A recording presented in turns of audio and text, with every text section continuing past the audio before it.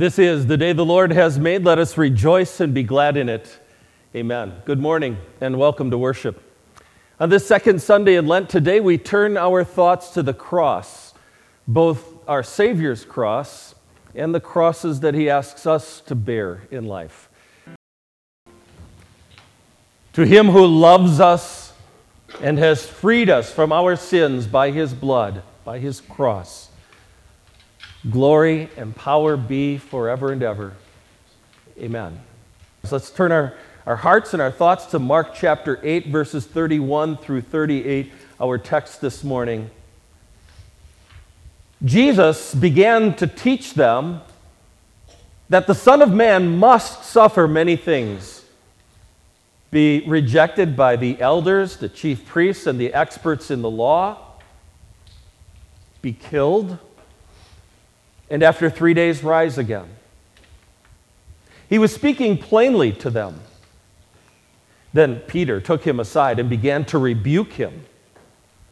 But after turning around and looking at his disciples, Jesus rebuked Peter and said, "Get behind me, Satan. You do not have your mind set on the things of God, but the things of men."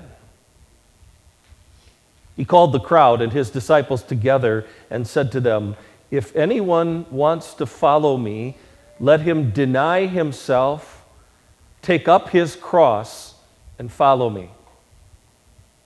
For whoever wants to save his life will lose it. But whoever loses his life for my sake and for the sake of the gospel will save it. After all, what good is it for a man to gain the whole world and yet forfeit his soul? Or what can a man give in exchange for his soul?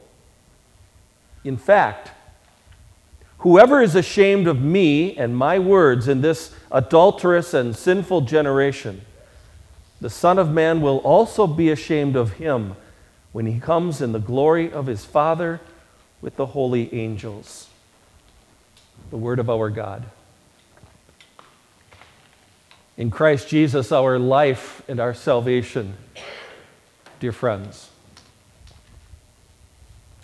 Last Sunday, we saw Jesus being led out into the wilderness where for 40 days he was being tempted by Satan. Today we see that battle continuing. Luke's gospel account of Jesus being tempted in the wilderness ends with the statement that Satan left him until an opportune time. This morning we see one of those opportune times. Satan is a sneaky devil. This time he's placing the voice of temptation into the mouth of one of Jesus' closest friends, Simon Peter. That ought to be a reminder to all of us that Satan is a sneaky devil. We've all learned the hard way that he often has the most success when he places his temptations and hides them inside things that might seem good. Maybe it's the ungodly advice that's given to you by a close friend. Maybe it's chasing after some lofty goal, but chasing after it for sinful reasons. Or maybe it's the desire for love that turns into an excuse or a rationalization for sin. But whatever the case, today the Lord Jesus is talking to us about the cross. His cross and ours too. So as our text unfolds, we know that as far as the disciples could see, everything was great. Jesus was amazing crowds with his works and with his words, and his popularity was growing, and people were following in record numbers. And then one day, as they were headed on their way to Caesarea Philippi, Jesus asked his disciples this question: "Who do people say I am?" That may have seemed like an odd question coming from the mouth of the Savior who knows everything, but still he asked, and they answered. He's saying, what are people saying about me out there on the street, fellas? And they told Jesus, well, people were saying some pretty wonderful things. Some are saying you're John the Baptist, come back from the dead. Some are saying you're the prophet Elijah or one of the other prophets. Flattering things that all fell a little short of the truth, didn't they? And that's when Jesus asked them this question: who do you say that I am? And here's Peter's response: you are the Christ, the Son of the living God. Peter hit it out of the park with that answer. It was the right answer. It was a beautiful answer. It was the faith-filled answer. Jesus, you are not a pretender. You are not a fraud. You are that promised Christ that God said he would send into the world. You are the Son of the living God. Beautiful answer, Peter. And then, as we're told at the very beginning of our text for this morning, the strangest thing happened. Jesus began to teach them that the Son of Man must suffer many things, be rejected by the elders, the chief priests, and the experts in the law, be killed, and after 3 days rise again. He was speaking plainly to them.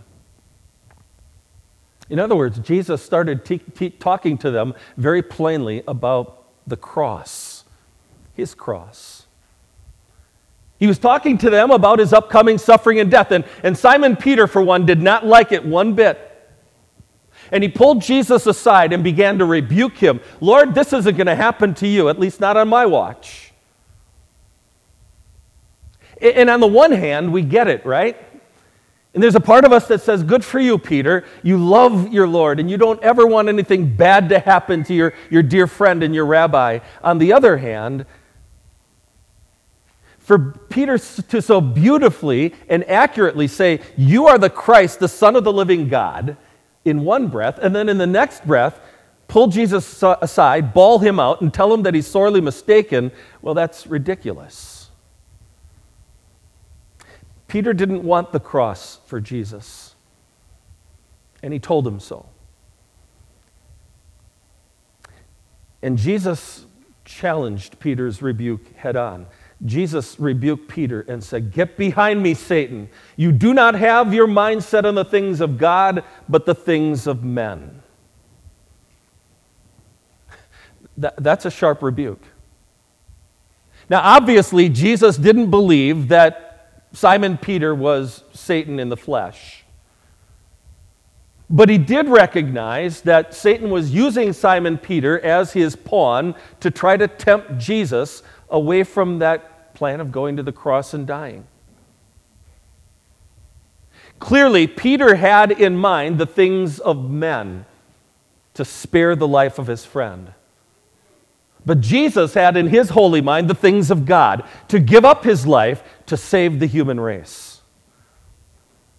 But Jesus makes it very evident that there was nothing that would deter him from that rescue mission. His love would not allow it. Nothing would stand in his way of going to the cross, not even the well-intentioned loyalty of one of his best friends. And you know why Jesus was so determined to go to the cross, right?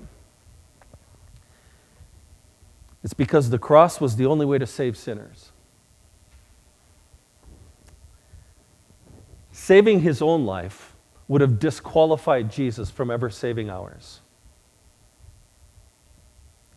As hard as it is to watch, the absolute truth is that we need that suffering, bleeding, dying Savior. We need him for all of those times when we, like Simon Peter, have in mind the things of men and not the things of God. We need Jesus on that cross for all of the times that we have vainly put ourselves, our wants, and our desires ahead of God, his word, and his will. We need Jesus for all of those times when we, unlike Peter, haven't really been all that concerned about Jesus. Yeah, he'll be there if I need him, but I've got a life to live, you know. I'll get around to paying more attention to Jesus in my life when I feel good and ready, but until then, not so much. Friend, there was a penalty to be paid for the sins that you've committed, the sins that I've committed. Jesus knew full well what that cost would be. He knew that the cross was waiting for him. He knew that it was a necessity. He said the Son of Man must suffer. But he was willing to do it because he loves you. Rejoice to know today that Jesus willingly allowed that to happen to him. He took up the cross and laid down his life, and in so doing, he gave us life.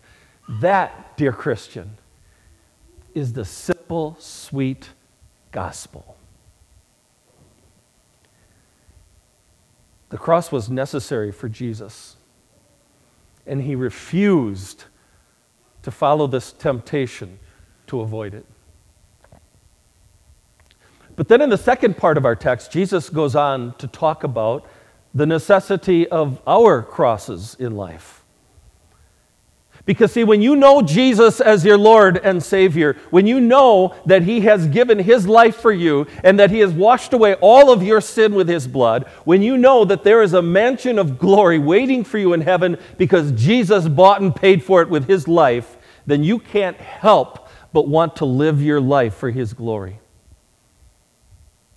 You want to be his follower. You want to live your life for him and not for you. You want to live your life as a living thank you note to the God of your salvation. And so when Jesus comes to you in this text and says, "Follow me," you don't ask him why. You don't act as though following Jesus is going to be a hassle or a headache. You view it as an honor to live for the one who lived and died and rose again for you. You don't look in your life to see what's the bare minimum requirement for being a follower of Jesus. You want to give your all to the one who gave his all for you. And so you follow him. But please notice that when Jesus here talks about us following him, he doesn't ask us to climb into our private jet, to live a luxurious life and follow him. He says something quite different. He says, if anyone wants to follow me, let him deny himself, take up his cross, and follow me. Jesus is not telling you there that as long as you're his follower, everything will come easily in life. He's telling you that sometimes being his follower will bring a cross into your life. What cross? The cross that Jesus here is calling you to take up is not redemptive, and that's important. The cross that Jesus here is asking you to take up as you follow him is not redemptive. I mean, it doesn't have anything to do with you paying off some of your sins or suffering for some of the sins that you've committed. That would make Jesus a liar. He said from the cross, "It is finished." Your sins are paid for in full. So the cross here that he asks you to take up is not redemptive, but it's rather any of the suffering or any of the shame or any of the difficulty that comes to you in life, especially because of him. So when you feel the struggle mightily as you're fighting against some temptation to sin, something that may be a non-issue to someone who isn't a follower of Jesus, but for you it's eating you up and you struggle against that sin, you're taking up your cross and following Jesus.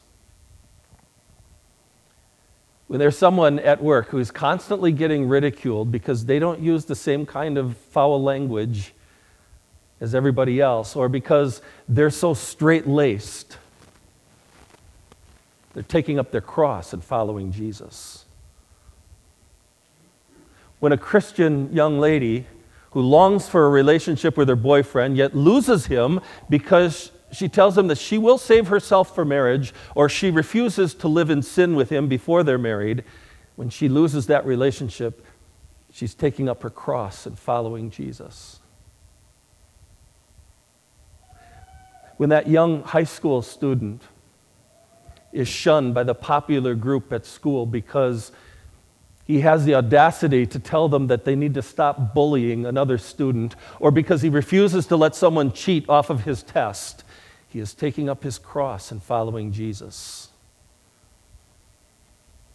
What else is there to our cross in life? Jesus says following him in faith is a matter of self-denial. Notice he says he must deny himself. What does that mean? That means that as we follow Jesus in faith, we deny our natural sinful impulses and desires and instead choose God's will for our lives. That when we deny ourselves, we ask ourselves not what feels right to me, or what do I feel like doing in life, or what's going to make me happy, but rather what will glorify God, what will honor him, what does he want for my life? That isn't easy. That takes discipline. But please know that the one who gave his all for us fills us with the desire and the power to give ourselves to him as we deny ourselves and follow him. Friend, are you ready for that kind of a life of discipleship? Denying yourself even when it seems like everybody else is doing it? Taking up your cross? Is it going to be worth it? Jesus says it will be. He says, for whoever wants to gain his life or wants to save his life will lose it. But whoever loses his life for me and my sake and for the sake of the gospel will save it. Now think about that. In the eyes of the world, they're only living for the here and now. Life is just about what they can see around them. Life is about making yourself happy and doing whatever you feel like doing as long as you don't hurt someone else. But that approach may end up damaging or destroying a person's spiritual life. Whoever wants to save his life will lose it. But the Holy Spirit has led you to see the truth. Thanks to his work in your heart through the gospel, you have lost your life. You are dead to sin. And you now have been given a new life, a life in Christ. Not only a new life as you live here and now, but the promise of an eternal life in a perfect paradise in heaven. You see, through faith, you have lost a life that will end eventually in death. And you have gained a new life in Christ, one that is filled with meaning and that will never end. And so Jesus says, what good is it for a man to gain the whole world and yet forfeit his soul?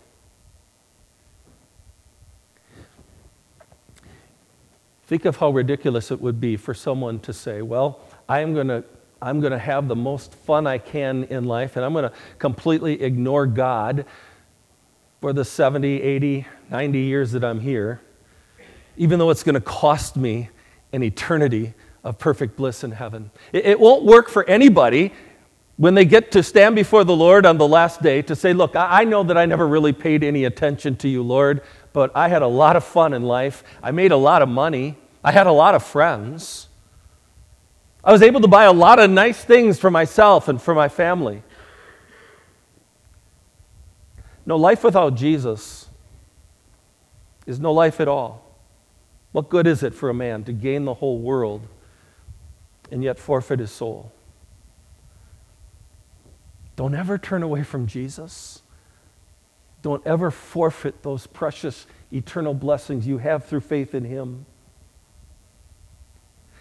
Today, this Savior, who is filled with nothing but perfect love for you, calls on you to deny yourself, to take up your cross, and to follow him. But please know that even those crosses in life become blessings in Christ. They do. It's one of the points Paul was making there in that reading from Romans chapter 5, that there are blessings that can come our way in life through the crosses that we're called upon to bear. Our crosses are not redemptive, but they are constructive. Sometimes those crosses bring us closer to our Lord because they force us to give up on ourselves and to find our real strength in him, and that's good. Sometimes our crosses in life fill us with this holy longing to be home in heaven, where we'll face none of the difficulties, problems, frustrations, sicknesses, or otherwise that we face here in this world. We'll have it made literally forever and ever. There won't be any crosses in heaven. Sometimes our crosses in life bring glory to God because those around us see the way that we're handling some kind of a crisis in our life. We're using it as a vehicle to give God glory and to live our faith out loud. It's a way to to let your light shine, showing others that your Lord is worth suffering for. You'd never quit on him. But whatever its purpose in life might be, when the Lord hands you a cross, friend, carry it. Carry it knowing that he has promised to help you bear up under that cross one single day at a time. The cross.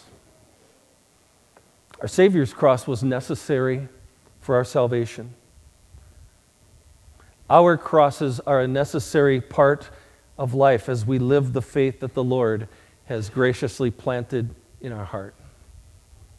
Your strength and your will and your motivation will come from the Savior who didn't just take up his cross. He let himself be nailed to it. And on that cross, he suffered and bled so that he could say to you and to me and to all the world, it is finished. And because he did that, you know that you can look forward to standing before him on Judgment Day with confidence, to that wonderful, glorious moment when Jesus will not be ashamed to be called your brother. That amazing moment when the Lord welcomes you into the perfect and eternal glory that his cross won for you. What a blessing. Amen.